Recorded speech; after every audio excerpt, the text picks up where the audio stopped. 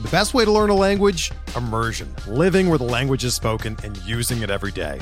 But if that's not in the cards this year, you can still learn a language the second best way, and that's with Babbel. Be a better you in 2024 with Babbel, the science-backed language learning app that actually works. Don't pay hundreds of dollars for private tutors or waste hours on apps that don't really help you speak the language. Babbel's quick 10-minute lessons are handcrafted by over 200 language experts and help you start speaking a new language in as little as 3 weeks. Babbel's designed by real people for real conversations, and their tips and tools are approachable, accessible, rooted in real-life situations, and delivered with conversation-based teaching, so you're ready to practice what you've learned in the real world. Here's a special limited-time deal for our listeners. Right now, get up to 60% off your Babbel subscription at babbel.com/Blue Wire.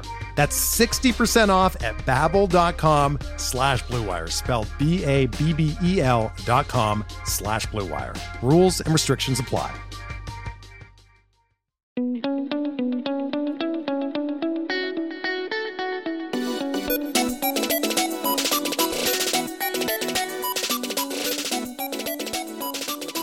Hello and welcome to the Keep or Cut podcast, a proud member of the Pitcher List Podcast Network.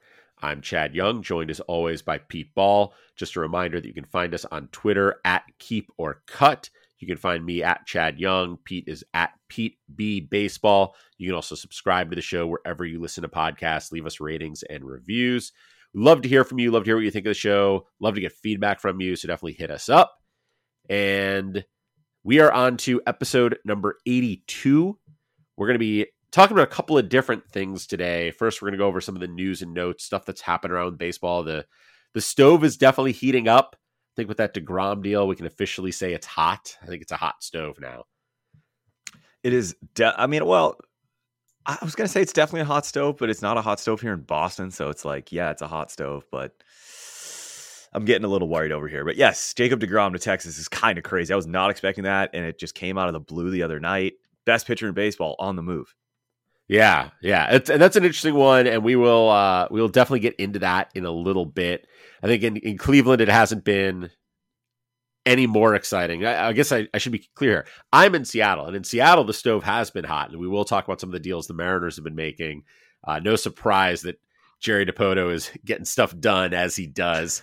But for Cleveland, for my Guardians, I had a moment this morning.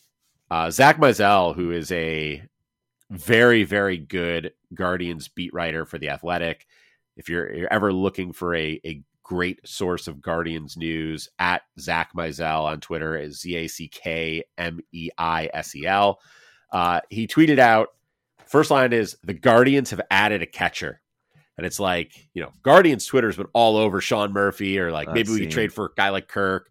Yeah, they signed Mabrice Viloria to a minor league deal with an invitation to big league camp.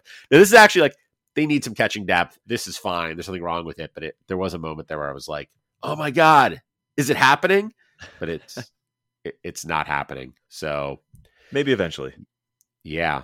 But that's where we are. So before we get into the news that is happening for teams that aren't ours, I did take a moment to look up MLB players who wore number 82. And it is a unimpressive list. There are literally 6 names on it. They wore number 82 for a combined 8 seasons among them. Wow. Not a common number. No. The best of them. I was gonna ask you to guess, and I'm not even gonna bother. I would never be able to guess that. is Bailey Ober, who wore it for 1 season, put up 1.2 RWAR in that season. There is a Red Sox on this list, a guy by the name of Johnny Laser. Oh, of course, Johnny Lasers, yeah. Johnny Lazor. I'm not really sure how it's pronounced. He played for the Red Sox during the war years, 43 to 46. He wasn't that good, but he did wear number 82, so he gets a shout out here. Yeah, not a long list. Interestingly, he wore it in 1943. Everyone else who has worn the number 82 has worn it since 1980. Or sorry, that's wrong. Everyone else who's worn the number 82 has worn it since 2020. That's what I was trying to say. So we've had multiple seasons in just the last few years. Sherten Apostel, Ronnie Dawson, Kelvin Gutierrez, Brooks Kriske, and as I mentioned, Bailey Ober, all in the last 3 years. I don't know.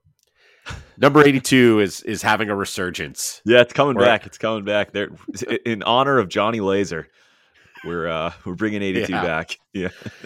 Anyways, we should talk about things that are interesting and useful. So I enjoyed that. I guess. Okay, let's. We should talk about things that are useful. That was interesting. Maybe. At least I agree. I enjoyed it. Like 90% of our listeners have already shut this off and moved on to a podcast that isn't talking about mediocre players who wore number 82.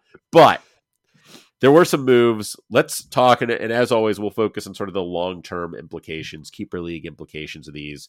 And let's start with the very active Los Angeles Angels, who have added a couple bats and an arm. Tyler Anderson, the arm, Gio Urshela, Hunter Renfroe, the bats. I don't know. I don't have a ton of huge reactions to this, but what are your thoughts? Anything from this that jumps out at you?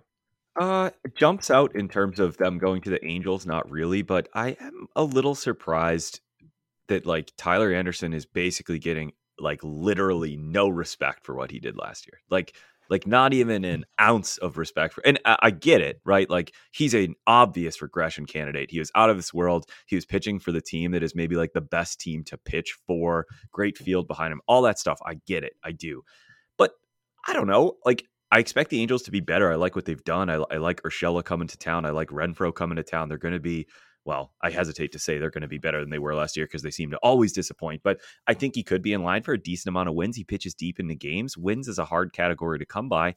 And if you could pair him with like, I don't know, pair him with a high upside strikeout pitcher like a Freddie Peralta or something like that. And I think between those two, you'll end up with a pretty nice combination. His ADP right now, Chad, after the year he posted last year, is 257.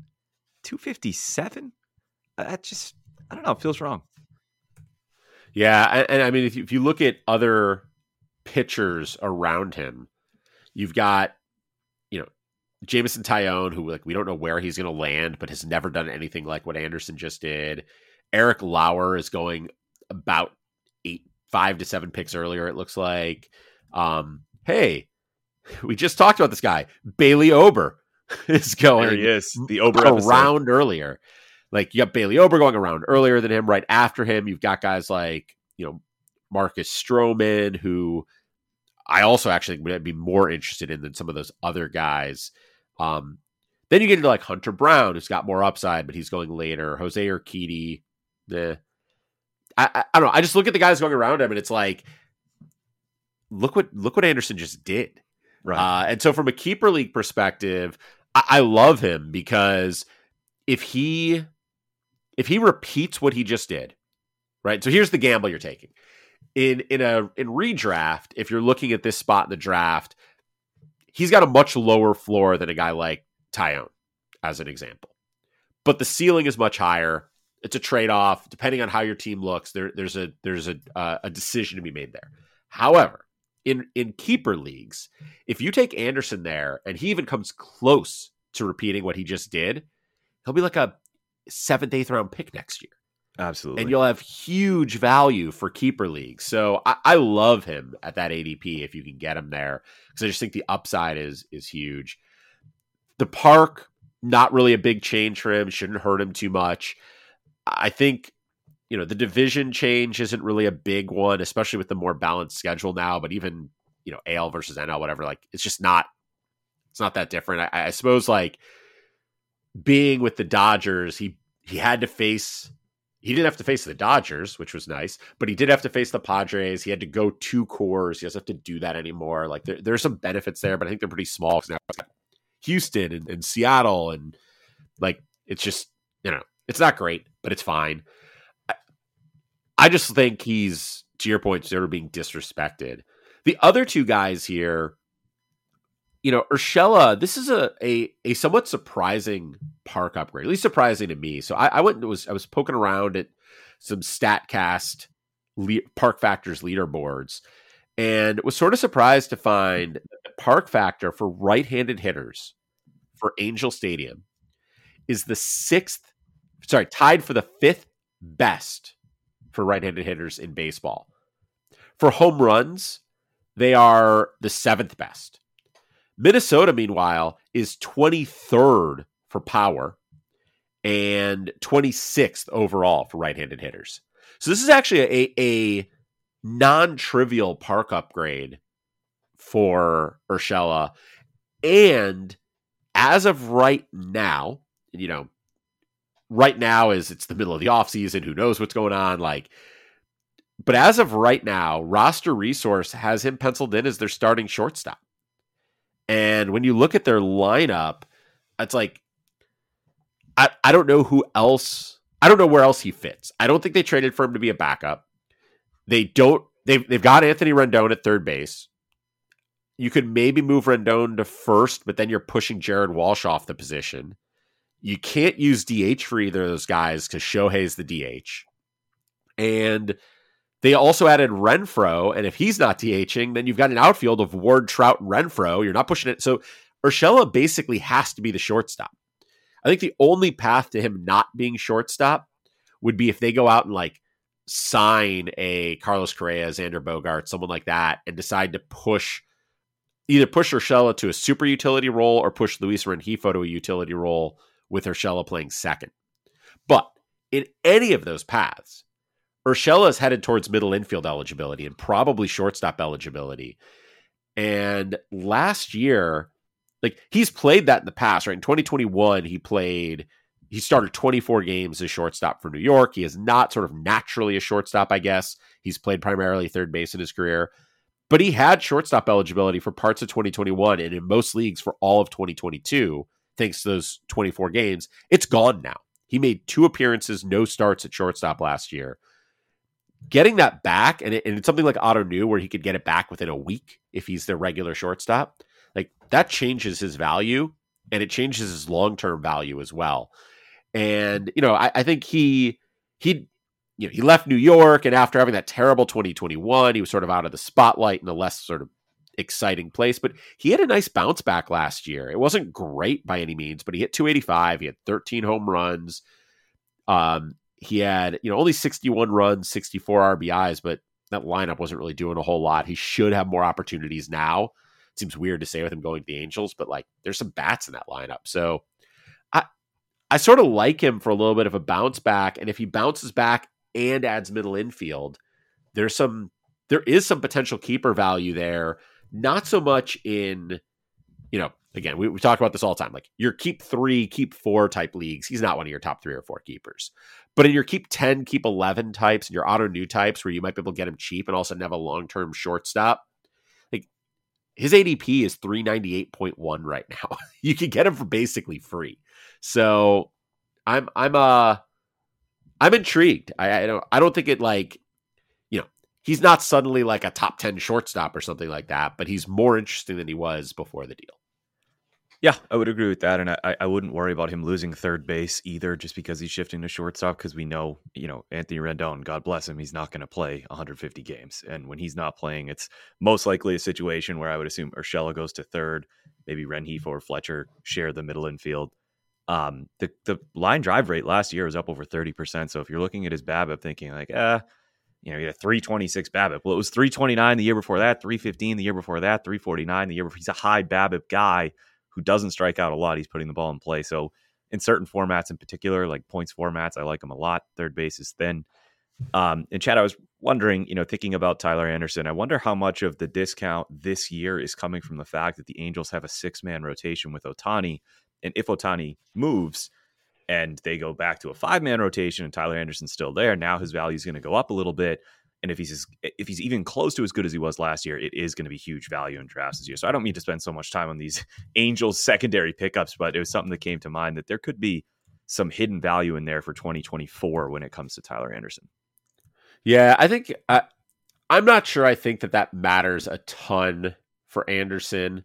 Although I'm looking now, I guess he made 28 starts last year, made 31 the year before. Okay, yeah, maybe it does matter because he is going to get held down a bit in terms of the number of starts he can make if they go with a 6-man rotation again. So You could be right on that. For some reason in my head, he was a guy who didn't make that many starts last year, but it's because he didn't really start in the rotation, right? He was like, looked like he was going to be sort of in and out swingman type, and he just ran with the job. So they kept getting injuries too. So yeah.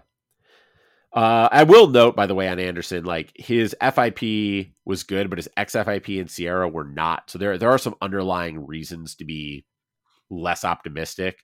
So I get some of the concerns. I just think people are taking those concerns too far.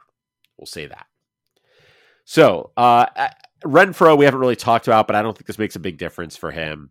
It just sort of is what it is. I think even leaving Milwaukee, I was talking about how I was poking around at the park factors, and it's for a left-handed hitter. Give me 1 second as I pull this up again. For a left-handed hitter, the power park factor for Milwaukee is very, very good at 119. For the Angels, it's even better. It's 134. Not a thing I expected to find when I looked at this. It's not a reason to be like, oh my God, Renfroe is going to be so much better. He's in a better power park now. But like, I think a lot of people were like, wow, he's leaving Milwaukee. That's unfortunate. But I don't think it actually is. I think he'll be fine. But Renfroe's a righty, isn't he, though? If he is, then I need to look at the other park factors, and I will do that in a moment. He is a righty. Yeah, he is. For some reason in my head, he feels like a lefty. Well, let's flip this, and we'll take a look at the right-handed park factors. And right-handed park factors, this makes it even easier. This is an even easier comparison.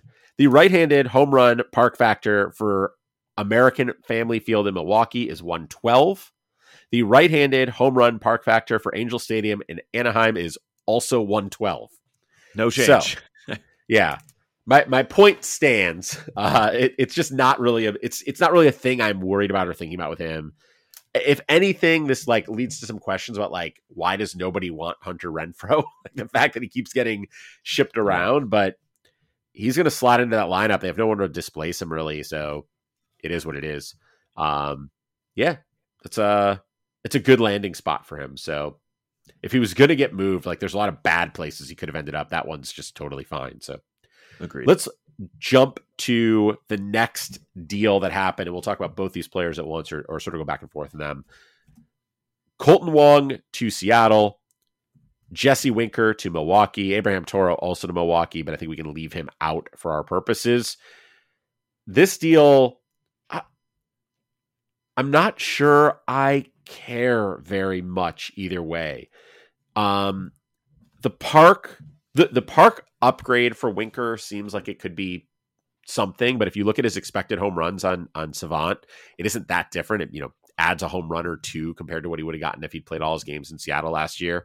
But I think the primary concern with Winker isn't the park. The primary concern with Winker is that he regressed badly last year and didn't play well. And was that injury? Was that skills falling off? Like there's a lot of things that could have been. If he fixes those things, he'll be great. And if he doesn't, the park's not going to make a difference. Yeah, I'm excited about it because I have a weird thing about hitters going to Seattle. It just seems like whenever anybody goes to Seattle, they get worse. And I feel bad for Mariners fans. I know that park is not the greatest park to hit in, but like, I mean, I guess Eugenio Suarez has kind of bounced back. Yeah. So, there's that, but it took some guys a while to get going there over the years. And so I look at Winker leaving Seattle and I feel pretty good about it because he's a player that I really like. His plate discipline is still elite. And I think that's worth keeping in mind that he wasn't pressing or anything like that.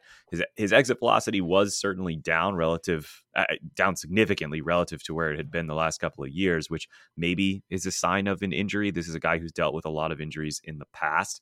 But the BABIP down at 251, that's going to impact a guy who puts the ball in play a lot because he has such good plate discipline. So, 324 BABIP in 2021, that went down to 251 as a Mariner last year. So I'm hoping that goes back in the right direction a little bit. He gets to a new park, gets his feet under him. He's a late round target for me, especially with how shallow outfield is. Yeah, I agree with that. To me, the park is, it's secondary to all the other stuff, Yeah. As for the guy going the other way, Kolten Wong, he's going to play. Nothing, big change. The only thing is Seattle stole about 15 to 20%, about 20% fewer bases than Milwaukee last year. I have no idea off the top of my head if that's a strategic thing versus a talent thing. And so, like, maybe if you're being conservative, you might want to assume Wong steals 3 or 4 fewer bases. He stole, I think, 17 last year. Yeah. Double check that. Caught 6 times, stole 17. Yeah. So, I mean, that's a perfectly fine ratio. It's not great, but it's acceptable, right? No team is like, 17-6, you can't run anymore. So if it's a strategic thing, like maybe he attempts, 20, 18 instead of attempting 23. And so he steals 14 or 15 instead of 17. On the other hand, he is moving into a much better lineup. And I'm not sure, it remains to be seen where they will place him in that lineup. I have a roster resource right now has him 6th. That's a They've weird got spot. Julio Rodriguez for what? That's a weird spot. Yeah. They have Julio Rodriguez first, which makes sense. They have France, Eugenio Suarez, Cal Raleigh, Teoscar Hernandez hitting after Raleigh, which I find weird. And then Wong, Kelnick, Tom Murphy as the DH, JP Crawford as the shortstop. The thing that I think is sort of weird with Wong in this lineup is you're not going to hit him 9th. Like, he could be a 9th place hitter, but he's not going to be because JP Crawford is the 9th place hitter there, and that's not going to change. You can't really hit him like 1st or 2nd because of the way this lineup is built. And so I think he is sort of stuck in this 6, 7, 8 spot. And that's going to hurt him, I think, because it feels like a big lineup upgrade because that lineup was good last year and they've got a lot of talent at the top of it. But there's a big drop off after the top 5. And if he's hitting behind all those guys and the guy hitting direct, like if I look at this lineup and the guys hitting directly in front of him are Raleigh and Hernandez, like those guys aren't high on base guys. They're power guys. So they're going to clean up the bases and leave him with no one on base in front of him and no one behind him who's really going to drive him in. So I think that it's a weird spot. It's not an ideal place for him, but I don't know that that's going to stick. It's a weird lineup. And I also I don't know if this team is done. I don't think Tom Murphy is their DH, and I don't think they're going to settle with Jared Kelnick as their left fielder either. Yeah, I definitely don't think they're done. I do worry a little bit about Kolten Wong. His career splits don't look quite as bad, but last year he was abysmal against lefties in limited plate appearances. It was under 100 plate appearances, but he hit 138, just 1 homer. So if that becomes, for 32-year-old Kolten Wong, a platoon situation, then obviously I'd be out on him. And I think he's going to be pushed up in drafts because of the potential to steal bases. But as he gets older, and he's only 21st percentile sprint speed, that was kind of surprising to me. So I don't know. I'm really cooling on Kolten Wong in Seattle. So let's jump to the big deal we mentioned at the top of the show. Jacob deGrom off to Texas. Honestly, I don't think there's a lot to discuss here because, from a baseball perspective, there's a ton. This is an interesting deal for Texas. It's great to see deGrom get paid. What does this mean for the Mets? Blah, blah, blah, blah, blah. From a fantasy perspective, and particularly from a keeper league perspective, deGrom is the best pitcher in baseball. He may or may not make very many starts. That's all you need to know. He could have signed with literally anybody, except I guess maybe Colorado. But if he had signed with Colorado, I'd have been like, oh, there's a Rockies pitcher worth rostering. It's just that good. So 50% K rate will do that. Yeah. So I think it is what it is. He's in Texas now. I don't think we need to say much more. Let's look then. Chris Martin. See, Boston did make a move. You said they weren't doing anything. Sure. I feel bad for Chris Martin because now that he's in our bullpen, he's going to be bad, which is a little bit of a bummer. I only bring him up because it was announced, Tanner Houck looked good in the closer's role. For the limited amount of time that he was in there, he was pretty good. But they announced that they want both Houck and Whitlock starting, and so they're going to have to beef up the bullpen if that's the case. I have absolutely no faith in Matt Barnes. Schreiber is still going to be a part of that conversation, but if they feel more comfortable with Schreiber in the 8th inning, which he had for most of the season last year before becoming closer, or maybe they just feel better with Chris Martin as closer, I think there could be sneaky saves there. So if I'm drafting early, I might be targeting Chris Martin. Just as a, draft and hold, grab him in keeper leagues. There's absolutely no value here until we know if he has a role or not. Yeah, I also think Boston seems to be fairly comfortable with a committee. That's why they lose. My guess is, there are plenty of teams that do fine with committees. The prime example of a committee team is Tampa, whose bullpen is always lights out and until the helps playoffs them win. So the bullpen was lights out in the playoffs too. All I remember is us beating them. So yeah. Well, a point being that for me, I think I don't expect them to name Martin the closer. I do expect that he'll get some saves. I actually think he had a better path to being a capital C closer in Los Angeles, because if they don't make any moves, it's like him or Hudson or Evan Phillips or whoever it was going to be. But there was also a better chance of him getting 0 saves there. I think in Boston, like, he's got a really clear path to like 7 to 10 saves. And I think it's a murky path to 25 or more. Yeah, that's a fair take. Jose Abreu signed with Houston.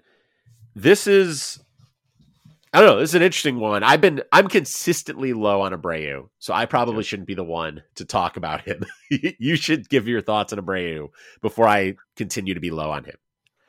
Yeah, I mean, look, the StatCast data still shows elite contact, which might be a little bit surprising considering his numbers seem to be down, especially in the power department relative to where he's been. I mean, 679 plate appearances and only 15 home runs and only 75 RBI, which, he's not entirely in control of, obviously, but that's what counts in 5x5. And that's something that you would have thought was really bankable for Jose Abreu, was home runs and RBI. And they absolutely were not. So now is he, beginning to show decline, or was this just kind of a weird down season? Looking across the board, things don't look really all that different from where he had been in the past, from where he was when he was MVP in 2020, I believe. 48% ground ball rate is up a little bit from the last 2 years, but 25% fly ball rate and 25% line drive rate, we'll still take that with the powerful contact that he makes. So it's a much better lineup, obviously. I kind of expect the RBI to fully bounce back. We all know the White Sox had a train wreck of a season last year. But where will the homers fall, I think, is the ultimate question. I'd have a hard time depending on batting average from anybody, right? I mean, year to year, it's just so inconsistent. So you're looking at him for home runs and RBI. If he's a 15 to 20 homer guy, yuck. I think I'd rather just wait and take somebody a little bit later. If he's back to a 25 to 30 homer guy, I think the RBI could be over 100. And who knows where the batting average could land. It could end up pretty high again, like last year. So he has a wider range of potential outcomes than I think most people would expect, given the name and consistent production over the years. Yeah. And I think I do see, I see some concerning signs. Like the contact is still good, and it's better than his results last year. Like his X slugging last year was 486 versus a 446 actual slugging. There's more power in that bat than he showed last year. But his max EV was a career low. His barrel rate was the lowest it's been since 2018. His launch angle was a career low. Like, there are some concerning trends happening there. And so I'm I keep waiting for him to just turn into a pumpkin because he's old, and it hasn't really happened yet. I think the thing that stands out to me with this deal is everyone's like, oh, the Crawford boxes are such a great target for him. And like, I get that, but the power park factor at Minute Maid Park for right-handers is much worse than that in Chicago for Guaranteed Rate. Like, Guaranteed Rate is a great power park. So I don't think this is a park improvement for him. It is absolutely a lineup improvement. And so that piece is good, but I'm probably just still out on him because I still think we are closer to the day when he falls apart than we are to him putting up an MVP type season again, I think. For sure. He hits to all fields too. Like, so Trey Mancini made that adjustment of like, really just yank that ball out of there, try and yank that ball out. So if he does that, maybe he, like Anthony Rizzo in Yankee Stadium, if he starts just going for that. But like you said, the park factor was just as good, if not better, in Chicago. So I don't expect that much of a difference. Yeah. So we got a few more deals here, and I think most of them we can talk about them fairly quickly. Start with one you just mentioned, Anthony Rizzo back to New York. To me, this is like, it's the best possible outcome for him. There's no park or lineup I would have rather seen him in from a fantasy perspective, but it obviously doesn't change anything for him. It is what it is. Yep. Carlos Santana to Pittsburgh. Nobody was drafting him anyways. Now he's in a terrible park, so you should still continue to not draft him. Then we get into Teoscar Hernandez to Seattle. So the park factor in Seattle definitely worse than Toronto, but his expected home runs on Savant were actually higher with Seattle than with Toronto. So I don't think there's a huge impact here. Potentially RBIs are down, but as we talked about, the top half of that Mariners lineup is pretty good. It's just not as good as the Blue Jays top half of the lineup. So there's some downward pressure here, I think, but I don't think it really is a huge change. Yeah, I don't anticipate much of a difference for Teoscar. He hit lefties better than he hit righties last year. There's a lot of decent lefties between the Astros and the Angels alone. There's a lot of left-handed pitching in that division. So if that's, a side that he sees well, he might see a little bit of an improvement. I don't know why I get nervous about hitters going to Seattle, but Teoscar is a guy who I think can overcome the obstacles that go with that. Those major and I think obstacles. Teoscar, I mean, if you look at what, Eugenio Suarez did, like they're similar style hitters, big power, not huge on base percentage. Eugenio was just fine. So then last few things here are pitchers who are moving. Zach Eflin to Tampa Bay. I'm just super curious how they use him. He's been very good the first couple times through the lineup. He's got a lot of talent. The fact that Tampa was willing to give him a 3-year, $40 million deal, they see something. They don't just hand deals out like that. So right. they're seeing something there that they really believe in. The existence of that deal moves him up my draft board, just because I'm like, okay, better park, better organization in terms of pitcher development and being smart about how they use their pitchers. It probably hurts in terms of wins because he's, there are other places he could have gone where he'd be more likely to go 6 innings every time out. That's not going to happen in Tampa, but I sort of like it from a rates and performance perspective. Yeah, that's the ultimate question. How are they going to use him? I mean, 3 years, $40 million for them. You would expect it to be a starting pitcher, but he hasn't made a start since June 25th. And when he came back on September 14th, every appearance since then was as a reliever, and he was a pretty damn good reliever down the stretch there. I wanted to pull up the postseason here. Where they made a deep run. I mean, he had one really bad outing against the Braves in that.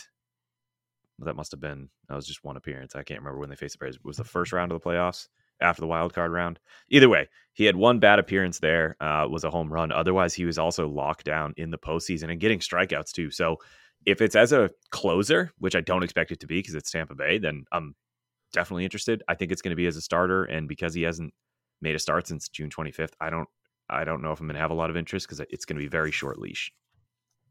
Yeah, that's fair. I mean, it'll be a short leash on a per start basis. I think based on the contract, if they think he's a starter, they're going to use him as a starter. So, yeah. Kyle Gibson to Baltimore. It's a big park upgrade, right? Wouldn't have thought we'd be saying that, but after the changes they made there, that's a big park upgrade. It definitely is. Kyle Gibson, 35 years old now, but still is kind of like a quality start machine. He has been, at least throughout his career, a pretty heavy ground ball guy. So I don't know how much we'll see the park really matter all that much for him with how much he generates ground balls. I mean, for his career, he's over 50% ground ball pitcher. But we'll still take it. Less home runs for sure. And then the last pitcher who moved so far, Mike Clevinger to the White Sox. I'm not a fan of this. That's not a great park for him to land in. I know that the pitching coaching in Chicago has a good reputation, but I don't know. I feel like the reputation's a little overstated. Definitely after last season. Yeah. Like a big part of that was like, oh, they fixed Giolito and now Giolito's been terrible. So I don't know. I think I can't remember where I saw this, and so I'm going to steal it from whoever it was. And if you're listening, I apologize. Please, tweet at me and take credit or whatever. But I saw someone say that the idea of Mike Clevinger has been better than the actual Mike Clevinger for most of his career. And that's pretty true. Especially since, he left Cleveland. It's just been meh. And I don't know. I don't expect him to be, I think he'll be a serviceable starter. I think he'll make a lot of starts. I think he'll throw a decent number of innings. I just don't think he's going to be special. Yeah, I mean, it's huge for him that he threw 114 innings pitched last year. He made it up to 22 starts. Like that. I guess that's something. But I'm looking for somebody to give me a reason to be excited about Mike Clevenger because I can't find any other than he had previous spells of success and maybe has worked back up to a starter's workload. Like if that's what you're selling me on, okay. Otherwise, there's not a lot to get excited about there. Yeah, no, I mean his velocity was way down last year, and Right. I was just pulling up now. I'm going to see if I can pull this up quickly. His pitch velocity by start, because I think one of the things I was curious about last year was like, okay, he's coming back from injury, velocity's going to start down. It didn't go up. Like I'm looking at his pitch graph, like his by start, by appearance velocity, and it bounced around a little bit. You can maybe see an upward swing towards the end, but it didn't really. There's no like clear like, oh, he got stronger and got more velocity as time went on. That is definitely something I would watch with him, because if he comes out in spring training and is throwing 95 like he was in 2019 and 2020, that's a very different story than if he is throwing 93. But I don't know. I mean, the strikeouts are down. Way down. Way down. The home runs have been up, and now he's moving to a much, much worse park for power than he's ever pitched in at any point in his career. I'm just, he gives up a lot of fly balls. I'm not interested. He's gonna be going too high because of his name, and I'm gonna have no shares. So with that, we're going to take a quick break. When we come back, we are going to go through our preview of the catcher position, including our top 10 catchers for keeper leagues. We'll be right back. All right, welcome back. As mentioned before the break, we are going to shift from all the news and notes around baseball to looking at the catcher position. We do this every year. We go through our positional previews, and we start every time with our top 10 for keeper leagues. And so in general, when we talk keeper leagues, talk a top 10 here, we are assuming there is some cost for keepers. We are assuming that you're keeping more like 8 to 10 or more players. This isn't, honestly, if you're in a keep 3, none of the catchers are keepers most likely. And so maybe there's a couple, maybe, but that's just not where you're going to use that keeper. This is not where I would use it. So this is more, where does the keeper value possibly change things around versus what you're seeing at ADP or what you're seeing in other people's rankings, things like that. And so with that, I'm going to read off our top 10 lists, and I'm going to break them into groups of 5. And I want to discuss them in those groups of 5. And I think there's a pretty clear reason for that. And you'll hear it when I read the top 5, which is Pete's top 5 is Adley Rutschman, Will Smith, Dalton Varsho, Alejandro Kirk, and JT Realmuto. My top 5 is Dalton Varsho, Alejandro Kirk, Adley Rutschman, Will Smith, and JT Realmuto. So we both have the same number 5, and we both have the same 1 through 4 in a completely different order. So I think I want to start with this. Rutschman obviously has less experience than any of these guys. He's sort of the least proven. That I have him 3rd, so I don't want to pretend like I'm like, how could you possibly put him 1st? It's totally understandable, but let's hear your defense of Adley Rutschman as the top catcher for keeper leagues. Sure. I mean, simply put, I think he's the best talent on either of these lists just as a player, right? And obviously catching for a fielder doesn't matter, but as a hitter as well. This guy has hit at every level he's been at. And you look at the numbers under the hood, and you can find ways that he can be better, and he was already very good. The barrel rate was just in the 50th percentile. His average exit velocity was pretty low at 88%, or 88 miles per hour, I should say. And this is a guy who you're thinking is going to be one of the premier offensive catchers in the league. I expect those numbers to go up, just 24 years old, and it's tough to adjust when you get to the major leagues. He did go through a little bit of a slump when he first got called up, like most players do. And considering that, the final number still looked really good. And so if I'm going to project that out over a full season, because I think he's a guy who's going to be like a Will Smith, like a Sean Murphy, who's at the top of the leaderboard for catchers when it comes to plate appearances. If we're talking, 600, 650 plate appearances, why can't he be, a 25 homer? Maybe because of the park, it's asking a lot, but a 25 homer, 80 to 90 RBI catcher And when we're talking keeper leagues at just 24 years old, that's telling me I got maybe another 5 to 6 years of that production in his bat. That's why I'm going Adley there. I think I like all these names in the top 5. I won't end up with a lot of them because of my ever constant changing philosophy on the position. But if I have to get locked into one of these guys for the long term, I think it's going to be Adley Rutschman. Yeah, I think with Adley, I don't know that 25 homer power, it could show up, but like he had an incredible second half last year. As you mentioned, he started a little slow. His second half numbers are just otherworldly, but even in that second half, he had 8 home runs and 288 plate appearances. I don't think he, that puts him on as a catcher, a like 15 to 16 home run pace, not a 25 home run pace. I think for his first couple months in the league, though, I mean, still pretty good. No, it's good. I'm not saying, like I said, I have him third. This is not like I'm telling you he's terrible. Here's my thing with him is I think he is the best catcher of this group. I don't think he's the best hitter of this group. I still think that's Kirk. And I don't think he's the best fantasy player of this group. I still think that's Varsho. And for Varsho, it comes down to a couple things. One is he is going to provide you speed from this position that you're not going to get from anyone else, except for maybe Real Muto. At some point, Real Muto you'd think would not steal much, but he still can. But he's going to provide you speed.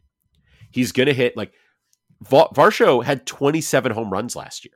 Yeah, that's crazy. There is a very real possibility, and I don't think this is a stretch at all, that Dalton Varsho will lead all catchers in home runs and stolen bases in 2023. I don't think it's a lock, but I think it's certainly possible. Yeah, it's not out of the realm of possibility. If you look at last year, and let's take a look at catchers hitting homers in 2022. So Cal Raleigh hit 27. As I mentioned, Varsho hit 27. Raleigh hit 27. Will Smith hit 24. Salvador Perez hit 23. Real Muto hit 22. Wilson Contreras at 22. William Contreras at 20. Sean Murphy at 18 if he gets out of Oakland. But like that's sort of to me, like those are the candidates to do it. Real Muto had more steals than him. He had 21 steals, but no one else had more than 6. That was Keibert Ruiz. So, he has to get by Real Muto in steals, and he has to keep up the power. But he could lead in both. On top of that, Varsho is going, and this is part of why he could lead in both, he's going to play maybe every day because he's going to be a center fielder more than he is a catcher. The big question for him, and this is the biggest risk I think I'm taking with ranking him as my number 1 keeper league catcher, is there has been talk that the Diamondbacks might want to add a catcher. And if they do that, Varsho may not get behind the plate at all. And if Varsho doesn't get behind the plate at all and he loses catcher eligibility long term, that is a big hit to his value. And so if he's not going to be a catcher anymore, he's still very worth drafting, but his keeper value goes way down. And then I have a much easier time moving him down my list. But right now, I still assume he's going to get a decent number of appearances and starts as a catcher. Yeah, I mean, that was going to be part of my evaluation here is I am a little worried about long-term at the position. The power, 27 home runs is a lot of home runs. I don't know if I think that's a fair expectation for him going forward. His home run to fly ball rate was 16.1. The league average is at 11.4. And he's not someone who you would expect to be an outlier in that stat. I mean, he pulls the ball a ton, to be fair, and you're going to get a lot more, oomph on a ball when you pull it and you hit it in the air as much as he does. But average exit velocity was in the 25th percentile, and it's not that impressive of a max EV either at 110. So 27 homers from him, I don't know. And I kind of expect steals too. And this is why it's going to be hard to rank stolen base guys to make a comeback. I think there's going to be a lot of stolen bases next season. And so is he still an outlier at the position in stolen bases? Most definitely. But is he enough of an outlier in that position now where I'm going to have to prioritize him to make sure I get steals or move him up over other players I'd rather have. I don't know about that. So I like him. He's my number 3rd, like you said, for Rutschman. It's not like I'm out on him, but I'm not convinced that this is a fair bait. 27 homers, 16 stolen bases. That's tough to pay for if you don't think the guy is going to do it again. Yeah, that's totally reasonable. So let's look at the back half of our top 10s, and we get a little bit more disagreement here and some different names popping up. So your number 6 is Sean Murphy. Your number 7, this is the first place we get sort of interesting. Your number 7 is Contreras. And I don't know who you mean. It's not the one that you have 6th. It's the one that you have 7th. You have Wilson. Yeah, you have Wilson as your number 7. Salvador Perez, number 8. Tyler Stevenson, number 9. MJ Melendez, number 10. Now, I have, as you just, leaned into, I have William Contreras, number 6. I have Wilson, number 7, Melendez, 8, Stevenson, 9, Murphy, 10. So the big differences here are you have Perez inside your top 10. I do not have Salvador Perez inside my top 10 for keeper leagues. Instead, I have William Contreras in there. And then, of course, the other big one is that I have Contreras 6th. You've got his brother 7th. I also have his brother 7th. Let's talk a little bit about William versus Wilson, because you've got, as we mentioned, you've got Wilson at number 7. I also do, but I have William at number 6. William's not on your list. And so I'm going to make my case for William Contreras as the better option amongst the Contreras brothers. And here's what it is. Looking at last year's performance, William had the higher batting average, the higher on base percentage, the higher slugging percentage. He also had only 2 fewer home runs, despite the fact that he had 111 fewer plate appearances. They both stole some bags, 4 for Wilson, 2 for William.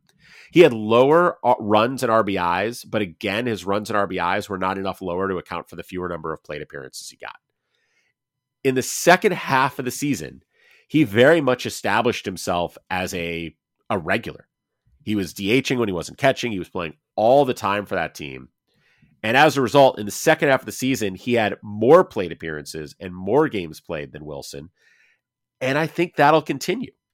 And so when I look forward to this season, there's a Varsho aspect here where I think he's going to play more than most other catchers. I think that he is going to, unlike Varsho, I'm not worried about him losing catcher eligibility because he is very clearly the catcher of the future in Atlanta. And while d'Arnaud is there, William will continue to get opportunities to DH so they keep his bat in the lineup. He'll catch more starting next season or something like that, I suspect, but he's going to keep the eligibility. And then if I look at their projections, just like the Steamer projection for Wilson is a 335 WOBA. The Steamer projection for William is a 338 WOBA. Very similar, but I expect William to get more plate appearances. And so now add to the fact that, William is not quite 25. He turns 25 on Christmas Eve, whereas Wilson turns 31 in May. That's a big difference in age, especially at a position where players sometimes fade early. Now, there's some open questions with Wilson about where he's going to play, both in terms of team and position. There's some rumors that Houston is looking at him as a left fielder / DH to partner with Yordan Alvarez. I don't know if that comes together. I still think he ends up as a catcher somewhere. And as long as he ends up as a catcher, I think William is the one who ends up with more playing time. But I don't know. I think if they get equal playing time, I think they're very similar. I think the production will be very similar. And then I'll take the younger guy. Yeah, I don't know. For me, at this particular, maybe at another position, I'd come around, but at this position, track record just matters to me. And the idea of paying up for a contract season or for a career season for a catcher, and I know it's unfair to call it a career season. It's only his 3rd season, his 2nd full season, but he was not expected to do this. And even with the great numbers he put up last year, it was still a really high ground ball rate. He strikes out a lot. And kind of moving away from just comparing him to Wilson, because again, my stance on Wilson is just kind of experience. I mean, he's a guy who's consistently put forward high-ranking catcher seasons that I think is more bankable. And I am interested to see where he lands. I don't know if he's going to land in a place as great as DHing most of the time for the Atlanta Braves. It's tough to beat that, but if he does end up in a place where, maybe a better park situation, better lineup situation than the dreadful Cubs last year, then I think it'd be a more fair statistical comparison.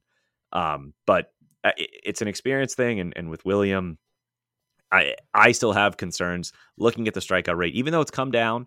And even though Steamer projects it to continue to come down, there's a lot to like there. It's a catcher thing. I'm not going to pay up for a career season for a guy that's got a strikeout rate of 28% and is a catcher. So let's talk Salvador Perez. I don't have him in my top 10. I don't have him like forever outside of my top 10, but I don't have him in my top 10. My Ottoneu rankings, I posted my catcher rankings for Ottoneu over on Fangraphs late last week. I have Perez as 9th in those rankings, a little bit higher than I do here because the fact that he never runs doesn't really matter and his power plays up a little bit in that format. But I think Perez I think he's still benefiting in terms of how people view him from what I see as a drastic outlier 2021 season that he has no chance of repeating. I just see a guy who's going to provide low average, decent power, and literally nothing else. Yeah, he's not that great of a hitter, right? In the traditional sense, barely ever walks, high strikeout rate.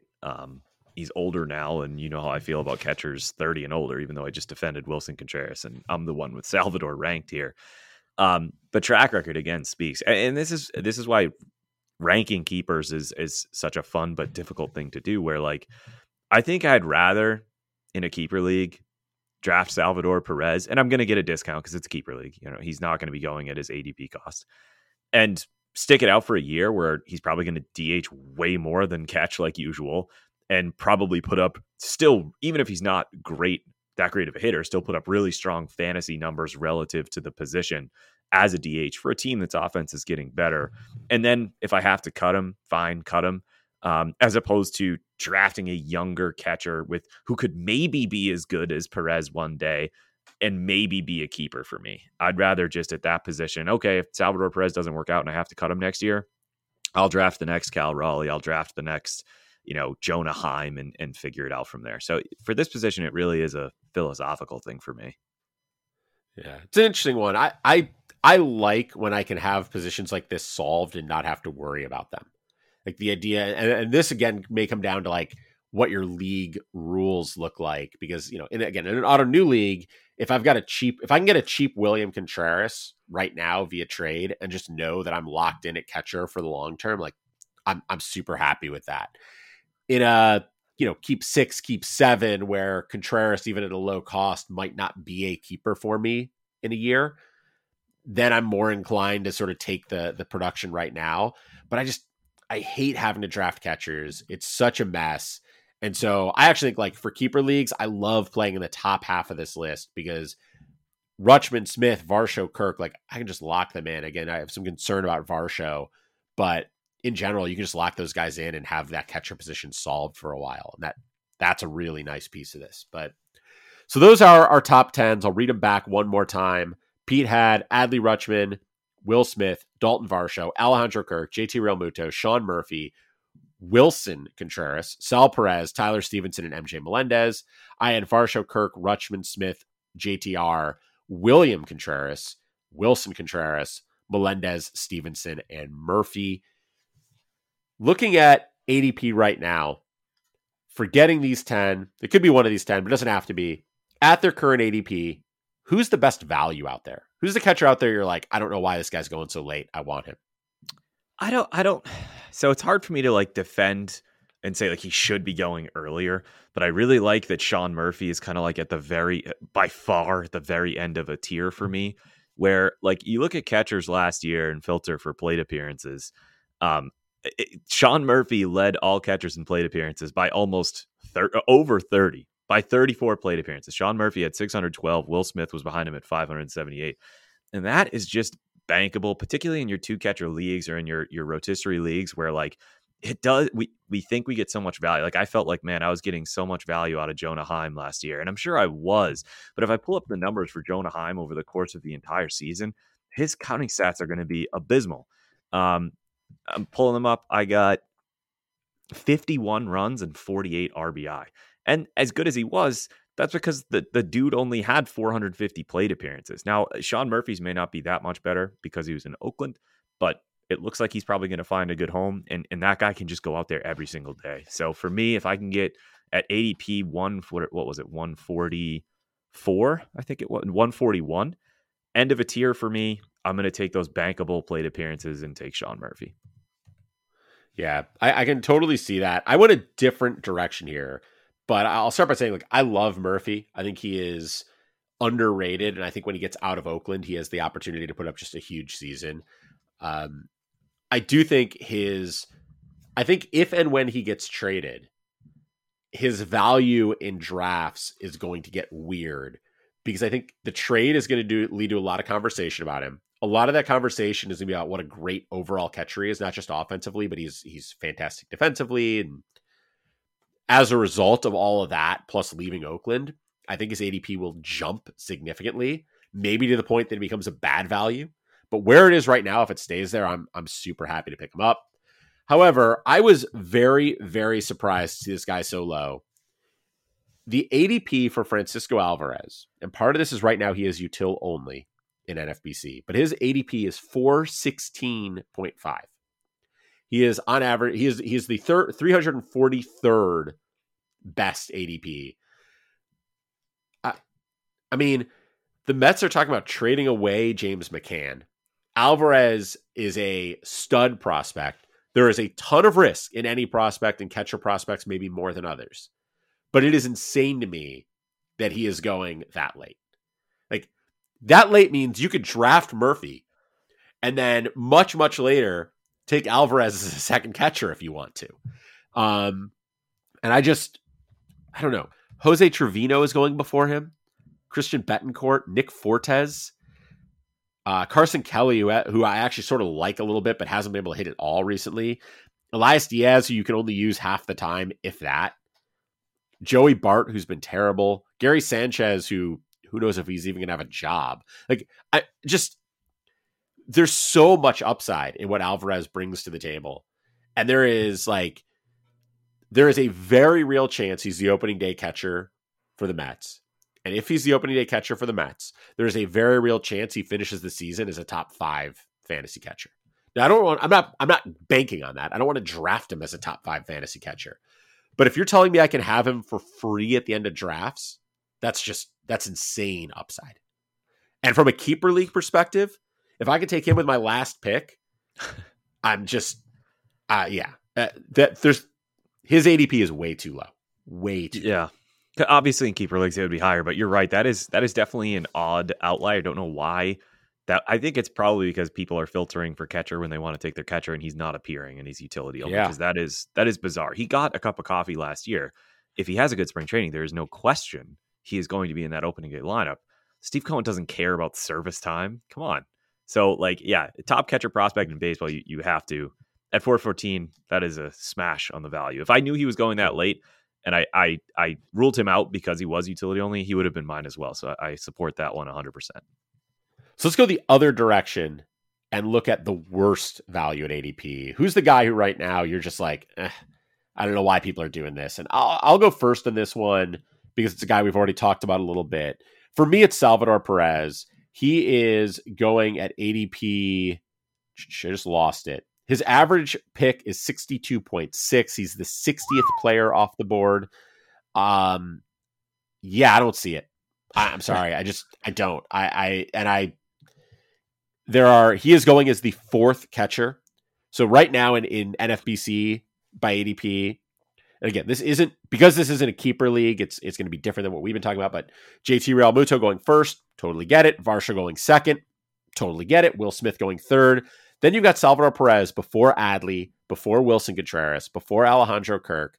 Like, those guys were all better than Perez last year, and they're not pushing 35. So I'm sorry. I don't get it. I think The only way I could justify taking him that early is if you believe that 48 home run season is still in him and that he could potentially hit, push 50 home runs again. Because if he doesn't do that, there's no upside in this pick. None. And you're paying full price for a guy who could turn into a pumpkin this year because he's just done. I love right? I mean, pumpkin. Yeah, well, he could turn into a pumpkin. So I'm just, at that price, I am all the way out on Salvador Perez. No interest whatsoever. Yeah, no, I don't disagree. I think, obviously the early ADP results are a lot of draft and holds in 2-catcher leagues. So it's going to be catchers get naturally pushed up. But the point that you make about the players going after him makes that, irrelevant, right? Like, no matter where he's going, I think I'd still rather have Adley Rutschman and maybe Alejandro Kirk as well for 2023, like you said. For me, my pick is related to Alejandro Kirk, so it's kind of a nice little transition there, and that's Danny Jansen, who it probably sounds weird to be like, well, a guy whose ADP is 200 at a really tough position and had such a strong year last year, he had a 140 WRC plus. How could he possibly be a bad value? Well, unless they start moving pieces around, which they might, and it might be Gabriel Moreno that goes, I think there might be two better suited players on that team to take plate appearances from him, and that would be Gabriel Moreno and Alejandro Kirk. Now, I'm sure the whole purpose of trading away Teoscar Hernandez was to help alleviate that issue a little bit, where Kirk is going to see a lot more of his time at DH. But I don't know. Danny Jansen had a 17% home run to fly ball ratio. Like, that is absurd. He's been a guy who for stretches has been fun to roster because he's really been able to turn it on. He slashed the strikeout rate last year and was able to hit really well despite a BABIP that was pretty low. But paying top 200 price for a guy who's probably going to be your typical catcher who has, 400 to 450 plate appearances, 10 to 15 homers, and anywhere from 45 to 55 runs and 45 to 55 RBI. Like, I'm going to take the last of that tier, and I feel like at pick 200, that's the first. And so I don't really want anything to do with Danny Jansen. Looking at Jansen, his last 2 years combined, he's had 453 plate appearances, 26 home runs, 66 runs, 72 RBIs, and a 243 average. If he has a full healthy season, and that is the big risk with him, I think he put up those numbers. I think that's right in his wheelhouse. And I do think a trade happened. So from that perspective, I actually like his value because I think at some point playing time will open up for him, either because he goes somewhere else or because someone else goes somewhere else.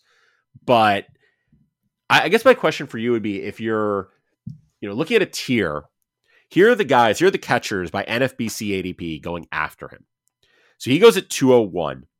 There's not another catcher until 245. 245 is Grandal. 256 is Jonah Heim. Then Logan O'Hoppe at 261. Christian Vasquez, 265.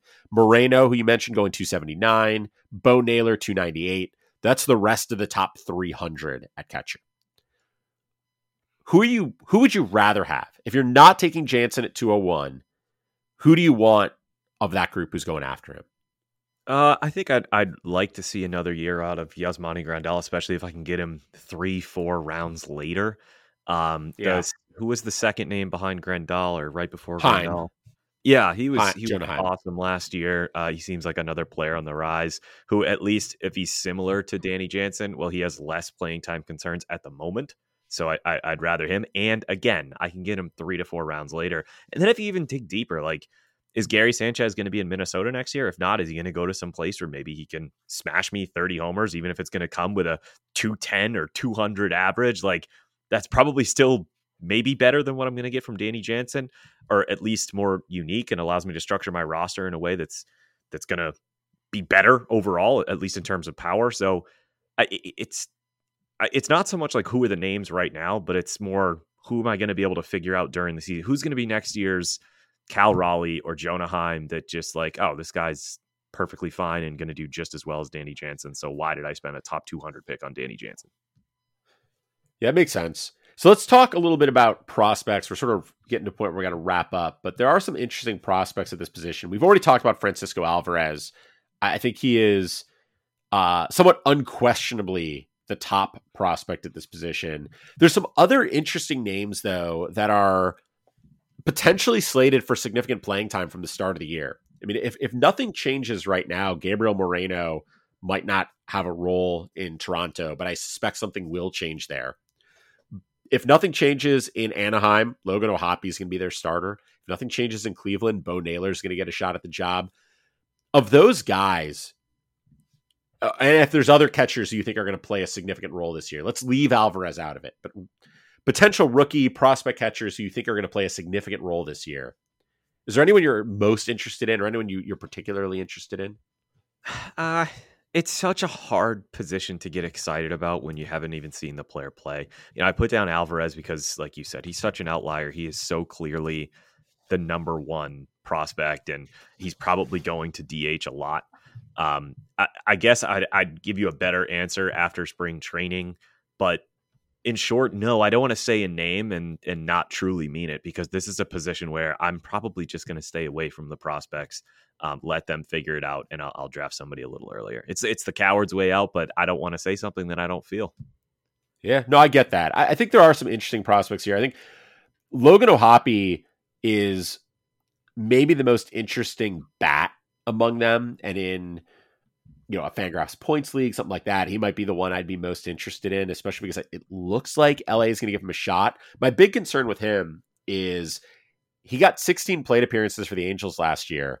Other than that, he had 23 plate appearances in AAA for Philadelphia in 2021. He skipped over AAA entirely last year. And so I just don't know. There seems to be an assumption that he's going to be the guy there. And it feels like he could use some time in AAA before he's up. And if he struggles, he can get sent back pretty quickly. So I'm a little concerned about him from that perspective. From a fantasy perspective, and this is maybe a little less true in less stolen bases count, but Bo Naylor last year between AA and AAA had 21 home runs and 21 stolen bases, or 21 home runs and 20 stolen bases for Cleveland's AA and AAA teams. I don't think he's going to end up being the starter there. I think they either make a trade with Oakland or they make a trade with Toronto. They come away with a catcher some other way, and he ends up sort of being brought along behind someone else. But if he ends up with the job, if you're looking for a guy who actually has JT Realmuto upside in terms of being a legitimate 5-category contributor as a catcher, he might be the only one. Now, I'm not saying he's going to be JT Realmuto. That's an insane thing to say about any prospect, is like, yeah, he'll be the best fantasy catcher we've seen in years. But he has that potential in him and he has that upside. And I think because of his skill set, he walks a lot, which allows him to get on base. He uses his speed very well. Not only did he steal 20 bases, he only caught 4 times. I think that his floor, if he's playing regularly, is pretty reasonable. And so I really like him from that perspective. Plus, I'm a homer, so I'm going to name the Guardians guy. But if you're looking for, he's still good. That's not homerism right there. That was no. There's some homerism there, but it's valid analysis of what he brings to the table. I do think if you're looking in leagues where you're going to have like a prospect draft or something like that, those guys, Naylor, Alvarez, O'Hoppe, like those guys are getting drafted. So if you're looking at your prospect drafts, you're looking for a stash. The guy who jumps out to me as sort of most interesting is Diego Cartaya with the Dodgers. The downside with him is that the Dodgers have a really good, strong offensive young catcher. In addition to the fact that Cartaya was only in high A last year, I think he probably gets to AA this year, which probably means he's like a 2024 debut, maybe even 2025 before he really has value. But if you're looking for a guy to stash, he's got really good power. He's got not a great hit tool, but a good enough hit tool. And he seems to be good enough defensively that he's likely to stick at the position. There's some other guys who are likely to be around sooner.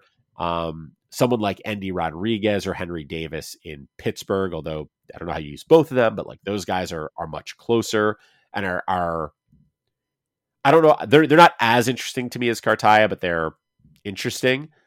That trio though are sort of the 3 catchers who I would be considering in prospect drafts. Cartaya more because of the upside, even though the ETA isn't great. Rodriguez and Davis, because I think there's a good chance one of them is starting for Pittsburgh, maybe even late this year, but certainly by next year. Any catcher prospects you're I mean, catcher prospects are a mess, so maybe there's just no one. Well, I got excited a little bit when Shane Langelier got called up last year because I thought, all right, well, Murphy's a player's on the move, and that's going to open up plate appearances for him. This is a team that's shown they're willing to give a ton of plate appearances to a catcher. And then he went and posted a strikeout rate of 35%. So I could not be cooler on or cooling more on prospects at a particular position than catcher. I'm glad you mentioned Langeliers, though, because he is a very good hitter with a lot of potential. Right. I think the thing that scares me a little bit about, well, you debate whether this is scary or good, but he had a 23% strikeout rate in 2019 in A-ball. Then he went to AA in 2021, right? So he missed 2020 because of the pandemic. 2021, he had a 26.2% strikeout rate in AA as a 23-year-old, which is okay, but not great. Then he had a 42.9% strikeout rate in a very brief 14 plate appearances in AAA. But he really looked overmatched in a brief 2021 AAA experience. He bounced back very nicely in 2022. So and ended up there with a 21.9% strikeout rate and 402 plate appearances. So here's where I say it can be good or bad. The trend over his career is that his strikeout rate has been getting higher and higher at each level, and something like a 30% strikeout rate is not out of line with where things seemed to be headed. But last year, he made real adjustments and brought that strikeout rate down a lot. And even if you forget the 14 AAA plate appearances in 2021 and just look at what he did in AA, he went from 26.2% in AA in 2021 to 21.9% in AAA in 2022. If he's able to continue to make those kind of adjustments and bring his strikeout rate back down to like even 25% in the majors and is able to walk a little bit more than he did, there's a solid bat in there.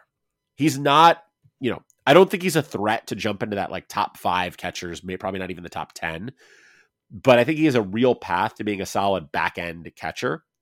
In a keeper league, that makes him an interesting late round pick for me.